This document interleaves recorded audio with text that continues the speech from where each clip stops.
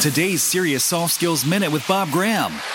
One of my commitments for the new year was to set an agenda for each and every day so that I knew what I was doing. I have a task list that I create usually the night before or afternoon before, and I focus on it throughout the day. I check things off, and I add new things as the day progresses. And I find this not only helps me do my work better, but it also helps me sleep better because I know what I need to do. And if I have ideas or thoughts or things that come onto the list, I put them on the list, and that way I know they can't be forgotten.